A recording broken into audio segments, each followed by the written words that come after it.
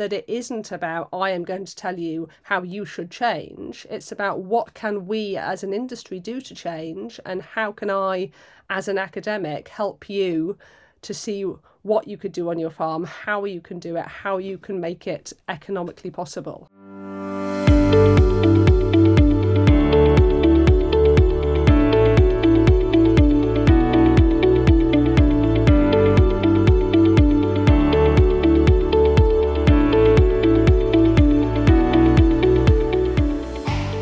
Welcome to the MacVet podcast, the show that talks about communication, cows and coffee. I'm your host, Fiona McGilvery, and today I'm talking to the consultant Jude Capper, who's a professor at Harper Adams University. Jude, welcome to the show. Thanks for joining us, and thank you for bearing with me with the technical adjustments before we went live. No problem at all. It's a pleasure to be here. Thank you for having me on the show. Fabulous. Well, I am really excited to be having a chat with you this morning. Jude, would you mind describing what it is that you do? Oh, my goodness. Well, I mean, we've only got about half an hour. So, I mean, I'm not entirely sure that I can fit it into that. But so for nominally half of my time, I'm a livestock sustainability consultant. So I've been doing that for about 10 years or so now, initially in Montana in the United States, and then moved back to the UK about 8 years ago. For the other nominally half of my time, I am the ABP Chair and Professor of Sustainable Beef and Sheep Production at Harper Adams University in Shropshire. And with both of them, I say nominally because, as I think everybody knows, when you're part-time, it expands to fill more than part-time. Mm-hmm. But I've also got a couple of other roles. I'm the Treasurer of the National Beef Association.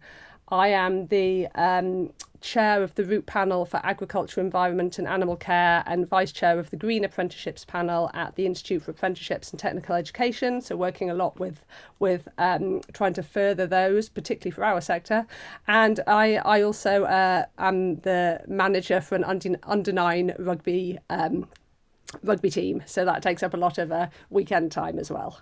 Wow. As you say, that sounds far from part-time. Or if that's part-time, we need to redefine. Yes, exactly. Fantastic. Well, it sounds like you're certainly keeping very busy. So what led you into these two roles, I guess, this sort of split into those two main sort of areas? Well, in some ways it was slightly random because, unlike many people working in agriculture, I don't have an ag background at all. I grew up about 2 miles from the centre of Oxford. My parents had no real connection to agriculture, and we got a horse when I was 9, and so that led to sort of hacking around going, oh, what's that crop? Why is that one yellow? Why is that one green? Why are those sheep bigger than those other sheep? So went to Harper Adams, fell in love with everything agriculture and everything animal science, did a PhD there, went over to the States to do a postdoc at Cornell University, and that's where people first started thinking about carbon footprint and dairy production and beef production. So my work at Harper Adams is very much still with carbon footprint, sustainability, economics, social impact, all of the things that tie into sustainability.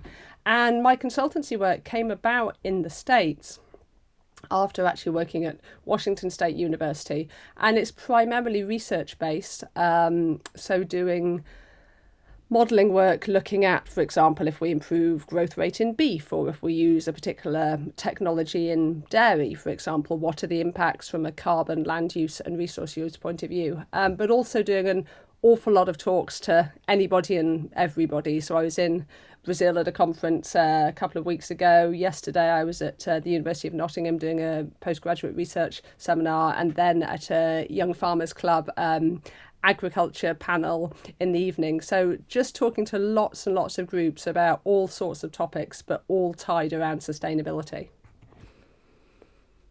And I think that's really interesting to hear because, again, I guess a lot of researchers don't necessarily have the opportunity or take the opportunity to try and talk to such a broad audience. Would that be fair? I think it is, and I think I'm really lucky that that people tend to come to me and ask me to talk, which is, absolutely lovely. I think it almost becomes a little bit like a performance. I can feel absolutely exhausted going on and think, why am I in the, back of beyond about to talk to, 5 people about this? But I think it almost does become that sort of performance aspect of it. And I think it's really important, and this is not to say that I'm great at doing talks or, anything like that. I would never say that. But I was talking to a young researcher about a month ago, and she was really keen to get into this this type of work and to talk more to farmers and to explain why carbon is important and greenhouse gases are important. And she said the problem is there are so many academics who have what I call pointy-headed syndrome. Mm-hmm. And I had to laugh because I was like, I know exactly what you mean. There are so many brilliant people out there. But when they try to explain their topic, within 2 minutes, I'm completely lost. So that communication bit, I think, is really key, because back in the past, we used to think, well, I've published a paper and it's in an academic journal, so my job's done, right? Bada bing. And now, no, it's so much more complicated like that. And we've really got to get better messaging across to everybody within the UK and indeed the world, I think. That's really well said, yeah. So on that area then, how do you feel you have been able to achieve that sort of level of engagement where, as you said, people are coming to you asking for you to speak at these events to these different groups?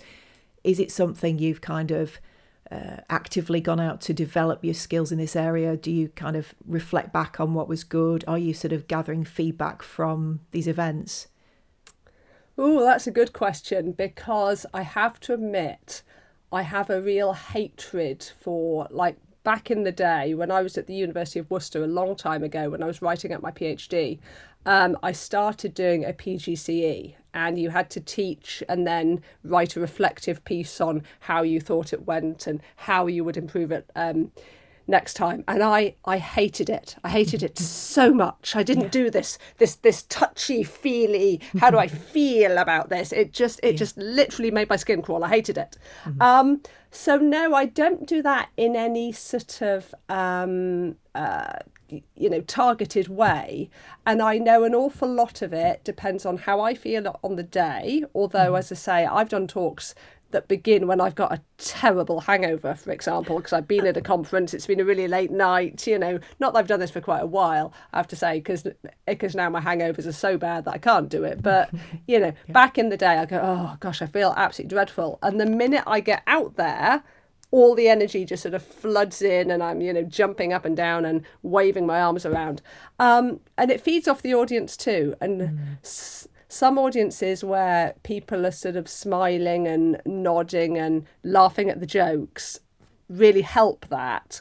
And others where you've got people just sort of staring at you with that face like, why are you here? It can go a bit downhill. So I guess I do subconsciously reflect and subconsciously say that slide didn't work quite so well, or that joke doesn't work so well when it's an audience of, older farmers or younger students. And it's quite depressing when I refer back to sort of programs from the 1990s, for example, and then realise that most of the people in the audience weren't born. When I was talking last night, I referred to going to Sheep 2000, which is, of course, back in 2000, and then went, wow, then most of you were not even born in 2000, which again, made me feel really old. So I do reflect, and I always try and improve, and some of the slides I use, honestly, I've probably been using for 10 years, but every single talk I do, I think about the audience, I think about the messages, I try to put in new stuff, different stuff, things that I think are important for these people versus just doing the same blanket talk to every single thing I go to. And I have had feedback from people who go, I've heard you talk 4 times, and I go, so why are you still here the 4th time? And they say, but you include different things every time, and that's what makes it interesting for me. And like that really helps to make me feel like I'm doing it right, I guess. Mm-hmm. So like you say, it sounds as though you're kind of getting that instantaneous feedback, maybe. So I think you mentioned subconsciously from the audience, and as you say, maybe you're sort of processing that internally for future talk. So that's interesting. Thanks, Jude, for sharing that.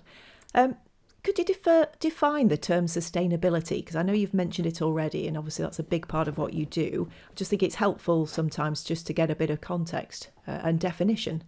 Yeah, absolutely. Well, I think it's important to understand that almost everybody defines it in a slightly different way. And it's on every menu, every headline, every news article nowadays, isn't it?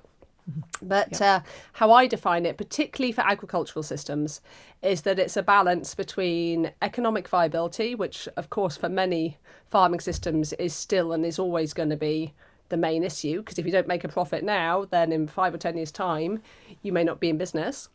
It's about between, therefore, the economics, environmental responsibility, so caring for the air, the land, the water, climate, etc., and social acceptability. So what we do now, is it acceptable to the consumer? Could it be acceptable to the consumer? And if it's not acceptable to the consumer, how long are we going to keep doing it for before we have to change, or we have to change the consumer, as it were? And so balancing those three things can be really tricky, because things that balance in the short term don't always balance in the long term. And I think it's really important to realise that sustainability isn't like climbing a mountain. You don't get there, put a flag in the top and go, that's it, I'm done, ka-ching.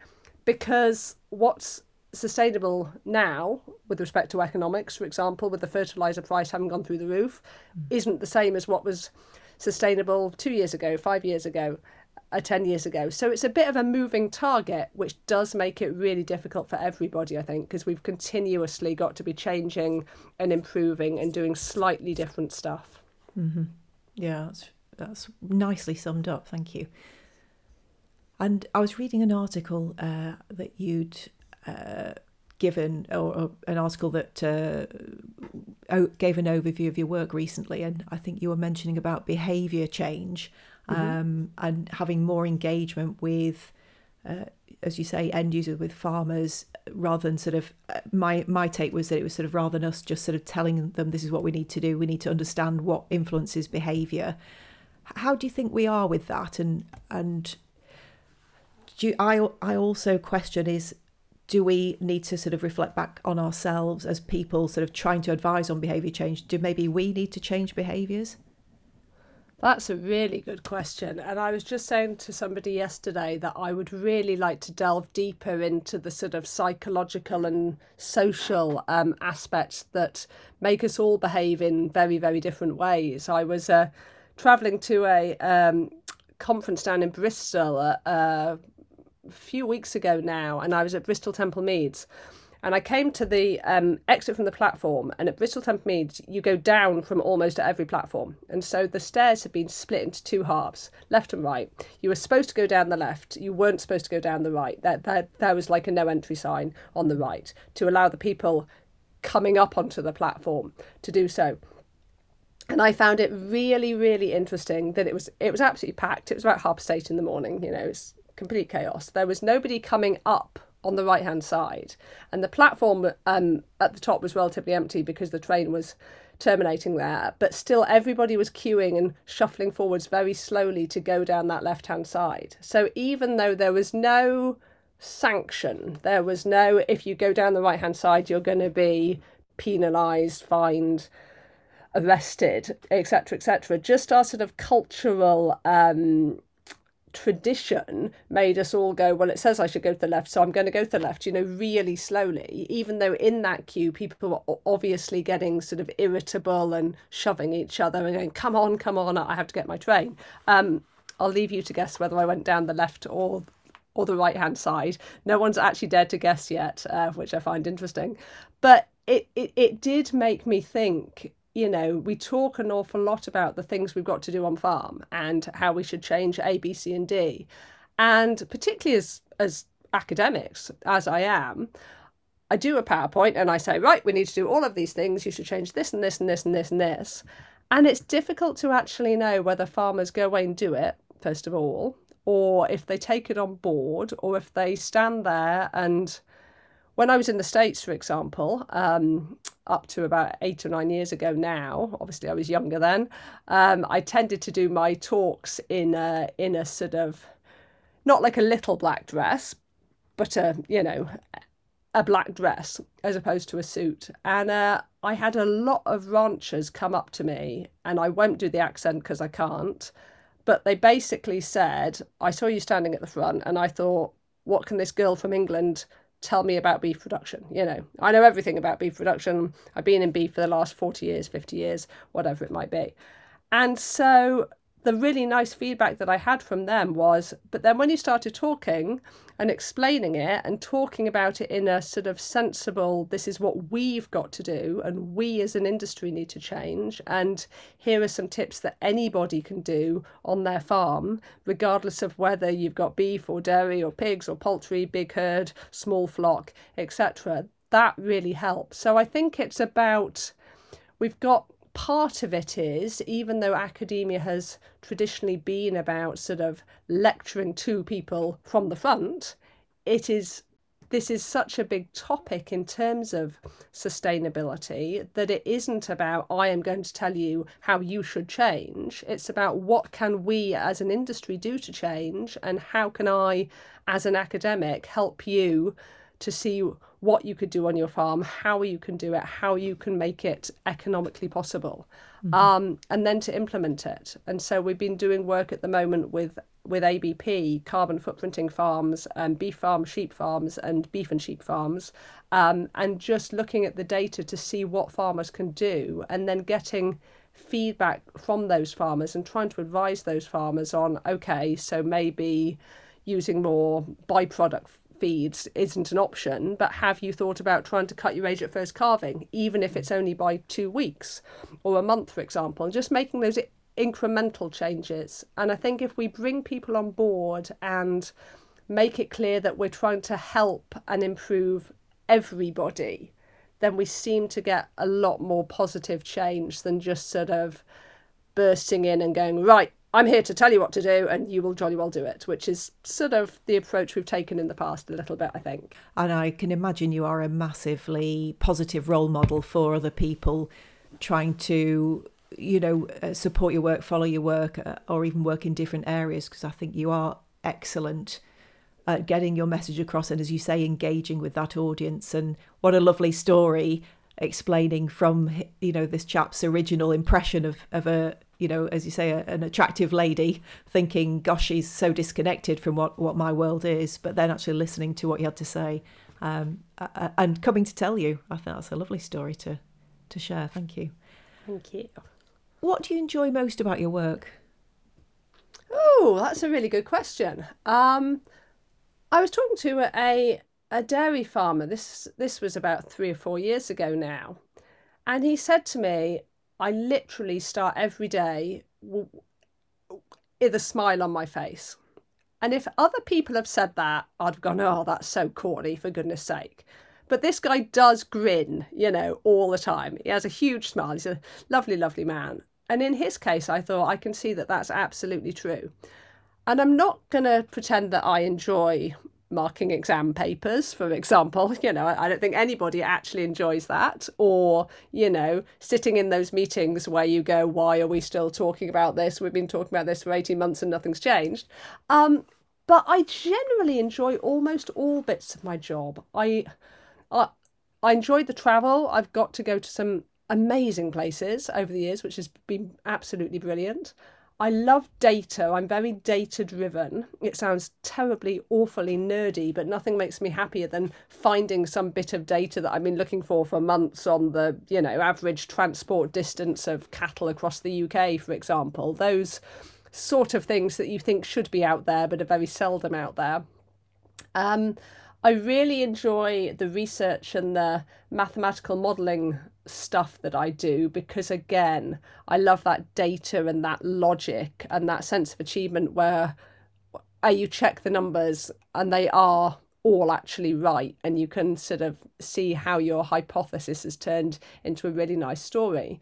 And on the sort of creative side, I really enjoy creating all of my PowerPoint slides and stuff.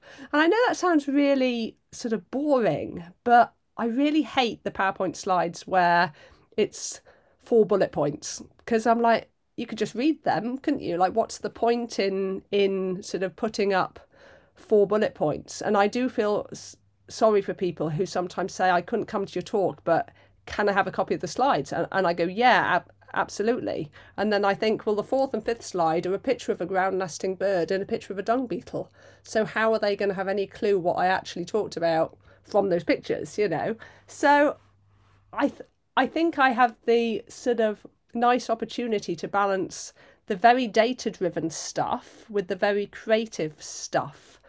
And then having the opportunity to work with IFE, the Institute for Apprenticeships and Technical Education, which again I've been doing for about 4 years now, has been really interesting. Having been very, very academic, you know, just getting more involved in the world of apprenticeships and the new T levels as well now, and helping to direct and shape them so that we can make sure that the next generation of apprenticeships and T-level students absolutely have the skills that we need in our industry is really fulfilling.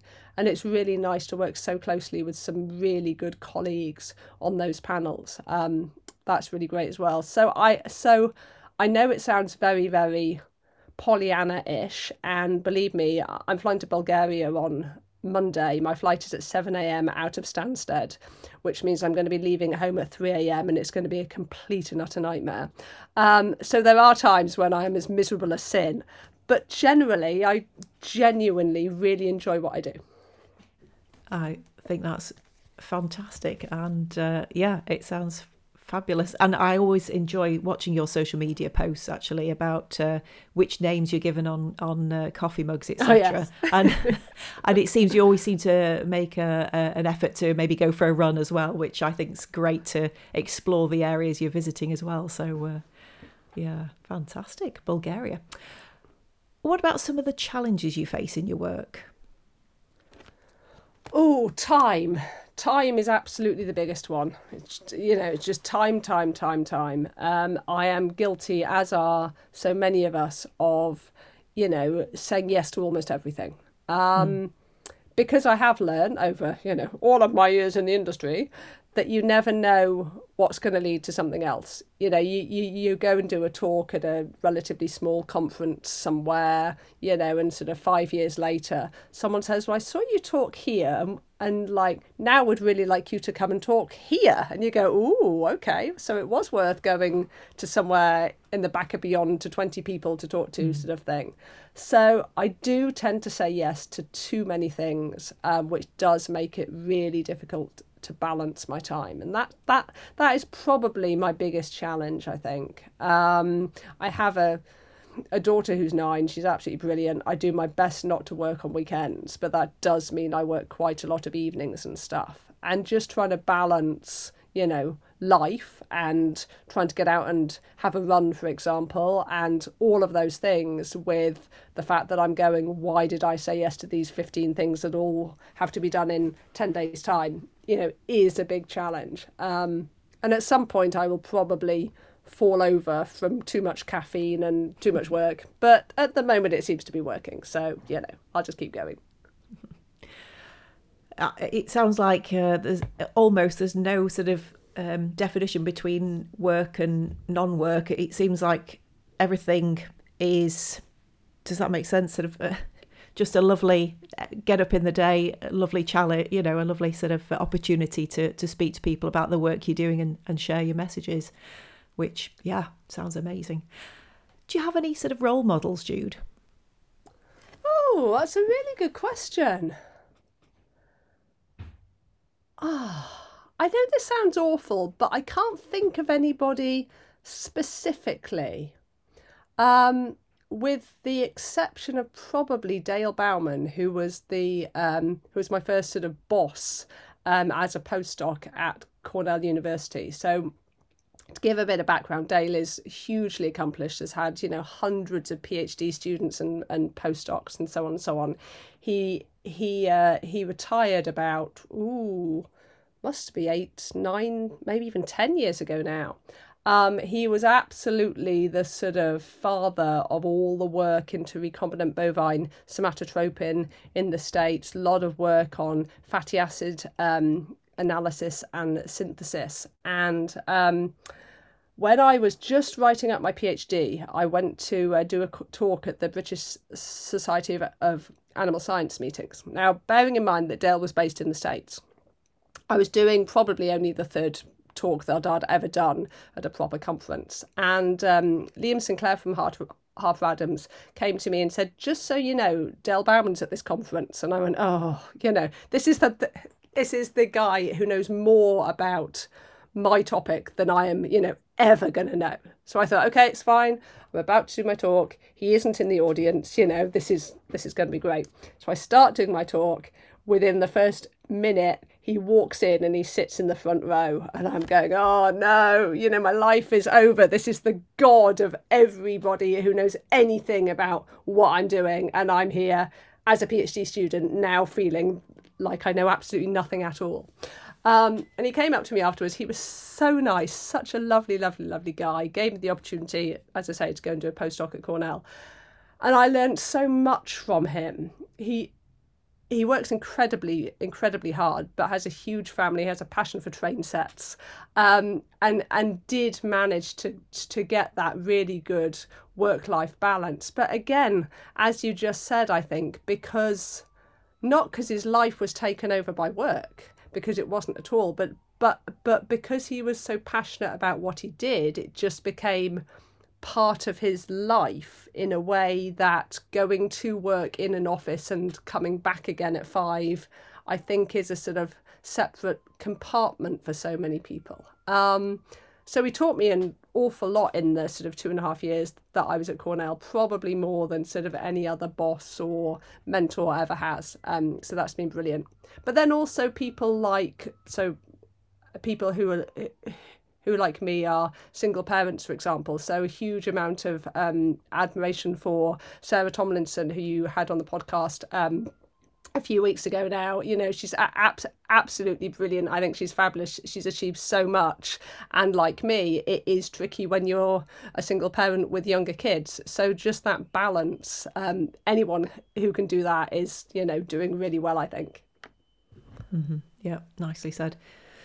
As you said, there's a lot of people out there that you can admire for the challenges they face and how they approach them. And as you say, Sarah was great to talk about as well. So I'm intrigued to find out a little bit of background about how you came up with your consultancy name, Jude, if that's all right. Bovi Diva. If that's pronounced correctly. No, it's perfect. So it was completely random, really. So I joined Twitter in, I think, 2011 or something like that, really early in the sort of era of Twitter.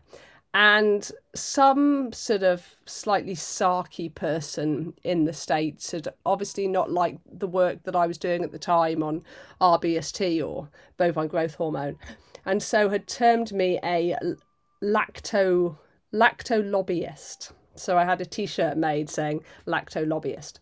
So that was my Twitter name for the first 2 or 3 years. And then when I started working on beef and sheep and, other livestock as well, and bearing in mind that I wasn't actually lobbying at all, I thought that wasn't really appropriate.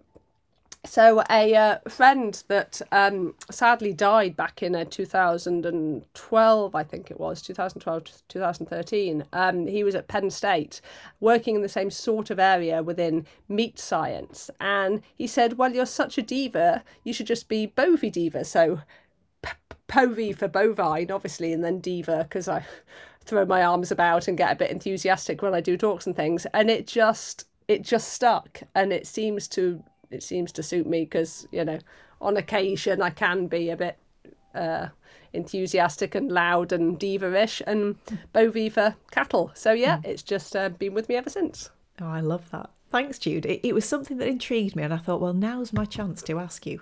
There we So go. thank you. Have you got any examples where you felt you've had your best results? Oh,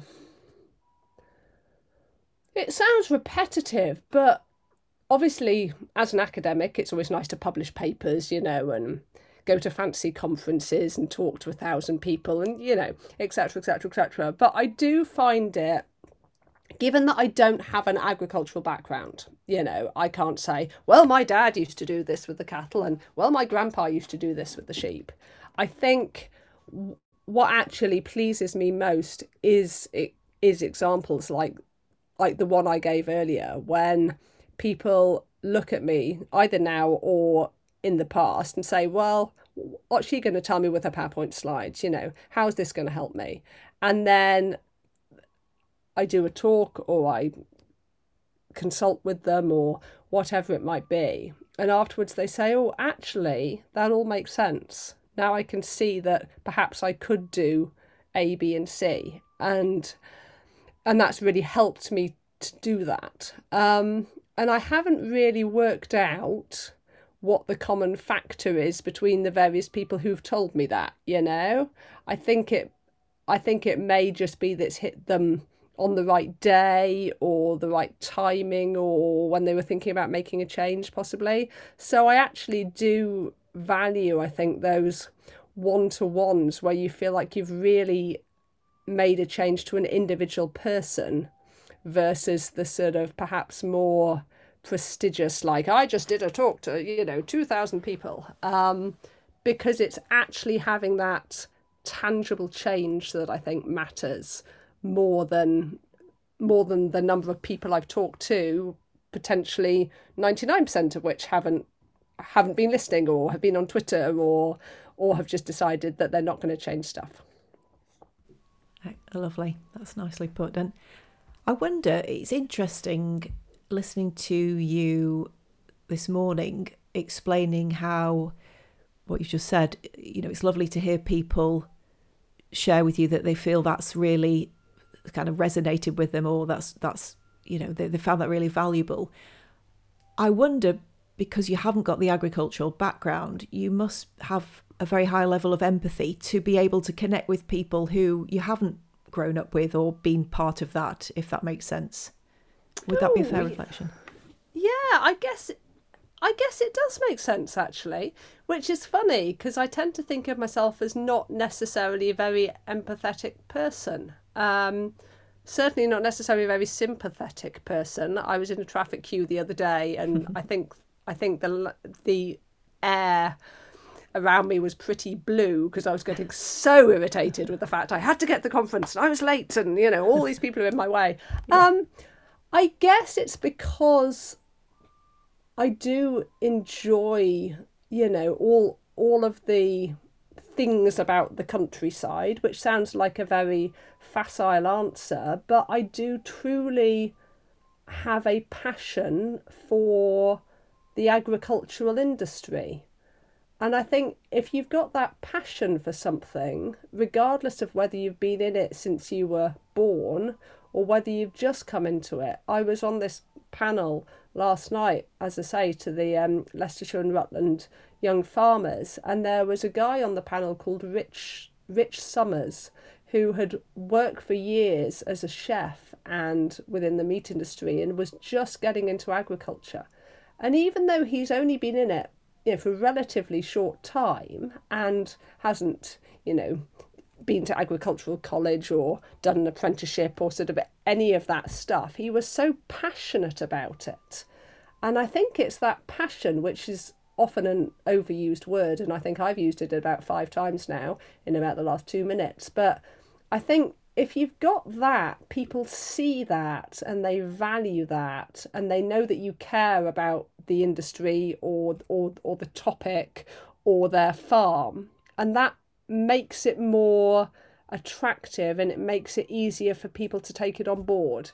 Whereas if you stand there and sort of just say, well, you should be doing this, you should be doing this, you should be doing this,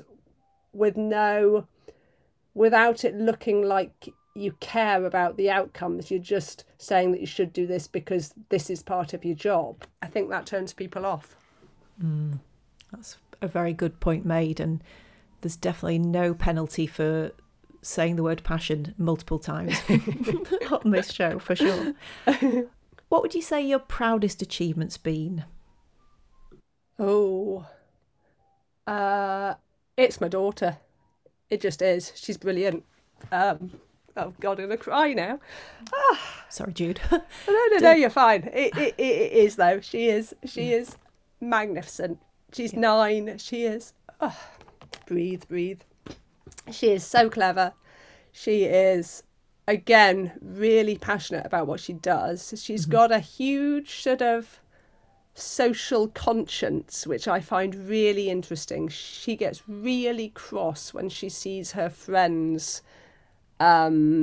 being bullied, or when she thinks that the teachers aren't being fair to one of her friends. She gets really cross about that, which I think is really, really cool. I'm probably a little bit biased because I'm a single parent, so therefore we've been together, pretty much non-stop for 9.5 years now. She came to every single conference and meeting that I ever did from the moment she was born until she was about 2. But yeah, I mean, none of the rest of it matters ultimately, does it? I mean, work's nice, money's nice, lots of PowerPoint slides are nice, going to conferences are nice. But yeah, she's brilliant. She is absolutely the best thing, totally best thing. And is she showing any interest in following in sort of the world of agriculture, or is it too early to say at the moment? I would love to say yes. And when she was littler, she would always say that I am going to be an animal scientist, Mummy. I'm going to work with you. I'm going to work in your company, and I will be your second in command. And now she's got a bit older, she is more into, I'm going to be an actress, but also an international rugby player. And I think I'll be a teacher sort of 3 days a week. So she's totally following me in that at the moment, I think it's a teacher in the week, an international rugby player on the weekends, and then an artist most of the rest of the time. So she's going to do about 3 or 4 jobs within 1 week, apparently. But I think we'll see. She is very good at science and she's very good at maths. But like me, she reads, so this sounds like I'm boasting, and it isn't boasting at all. But I love to read, absolutely love to read. So I set myself a target on Goodreads, it's just like a book app, every year. And so this year my target is 135 books in the year, and I'm 8 over my target now, which must mean I've read, what are we, June? I don't know, about 75 odd books so far this year. But my daughter, if anything, reads even more than me, to the point where her teacher pulled me aside on Tuesday and said, can I have a word? She's actually reading when she's not supposed to be reading now. So if you just ask her not to read quite so much, So I don't know whether that'll take her into writing or being an author or something in future. We'll see. But yeah, she loves to read. Oh, brilliant. And how lovely that she's always thinking of sort of slightly different things, not sort of fixated on sort of 1 or 2 parts. It'd be interesting to see where she ends up. But fab. Absolutely. And also, you'll have to share the reading list, Jude. I'm blown away by that by that target. Gosh. Where do you see yourself in the next sort of 5 or 10 years? Ooh. This is like the classic interview question, isn't it? I would like your job, please, person who's interviewing me. We can edit it out afterwards if you fancy. No, it's fine, don't worry. It sounds very boring, but probably doing vaguely the same stuff. I don't think I'm going to become an international rugby player because I'm not very good at catching a ball, for example. But hopefully, almost certainly, moving on to whatever the needs of the industry are. So if I look back 5 or 10 years, 5 years ago I was doing similar stuff, but at that point I wasn't involved with Institute for Apprenticeships and I wasn't yet at Harper Adams. 10 years ago I was doing similar stuff, but I was at Washington State University still, I believe. So doing the same things, but I think we're going to see, hopefully in 5 or 10 years' time, we'll have at least worked out how to accurately and consistently measure and assess carbon, and have worked out what we can do on farm about that. And I say that with the recognition that we've been talking about this since about 2006 and we haven't got it sorted yet, so I may be being overly optimistic. But I think there'll be more moving into looking at I'll be looking at stuff about biodiversity, for example, and land use change and water use, and hopefully it's my intention to have a better handle on those sort of social and behavioural metrics, both in terms of changing farmer behaviour, but also looking at what makes consumers tick a little bit more, because we know that people buy on price and brand and convenience, but if all that's equal, what chooses people, what encourages people to choose, beef versus pork, or a low carbon label versus a fair trade label, for example, and all of that stuff I think would be fascinating. So it'd be nice to collaborate with some social scientists to get into that area a little bit more. That sounds exciting. That would be really fascinating to hear more about. Now, I suspect I know the answer to this next question, but what would your favourite cow breed be? I don't know whether you do know the answer. So you see, never assume. It's true. So let me put you on the spot. What do you think it might be? I was wondering if it might be Jerseys. Ah, interesting.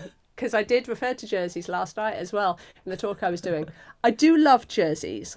I did some work on Jerseys back when I was at Washington State University, and I was lucky enough on the back of that to go on a couple of the Jersey tours. So we went to Australia, went to New Zealand on another one. So I've seen some really beautiful Jersey cattle all across the world. Really, really, really love them. So they are my second favourite cattle. What I actually love, and there's not many of them in the UK, although I know that Paul Westaway has some, are Murray Greys type of beef cattle. Yes. Actually, from Australia, funnily enough. They're just so pretty. And I know that sounds really like, oh, look at the pretty cattle, aren't they lovely? But they are just gorgeous, yeah. So actually, my sort of obviously quite secret favourite would be the Murray Grey, but second would definitely be the Jersey.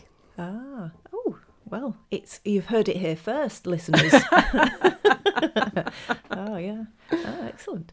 And the next, the final sort of point on our 3 C's is obviously coffee. And again, I'm assuming you are a coffee drinker. Having seen your various different names on Starbucks cups, which I find hilarious. But yeah, so where would you put yourself on the coffee sort of snobometer level? Instant at one end and freshly ground beans.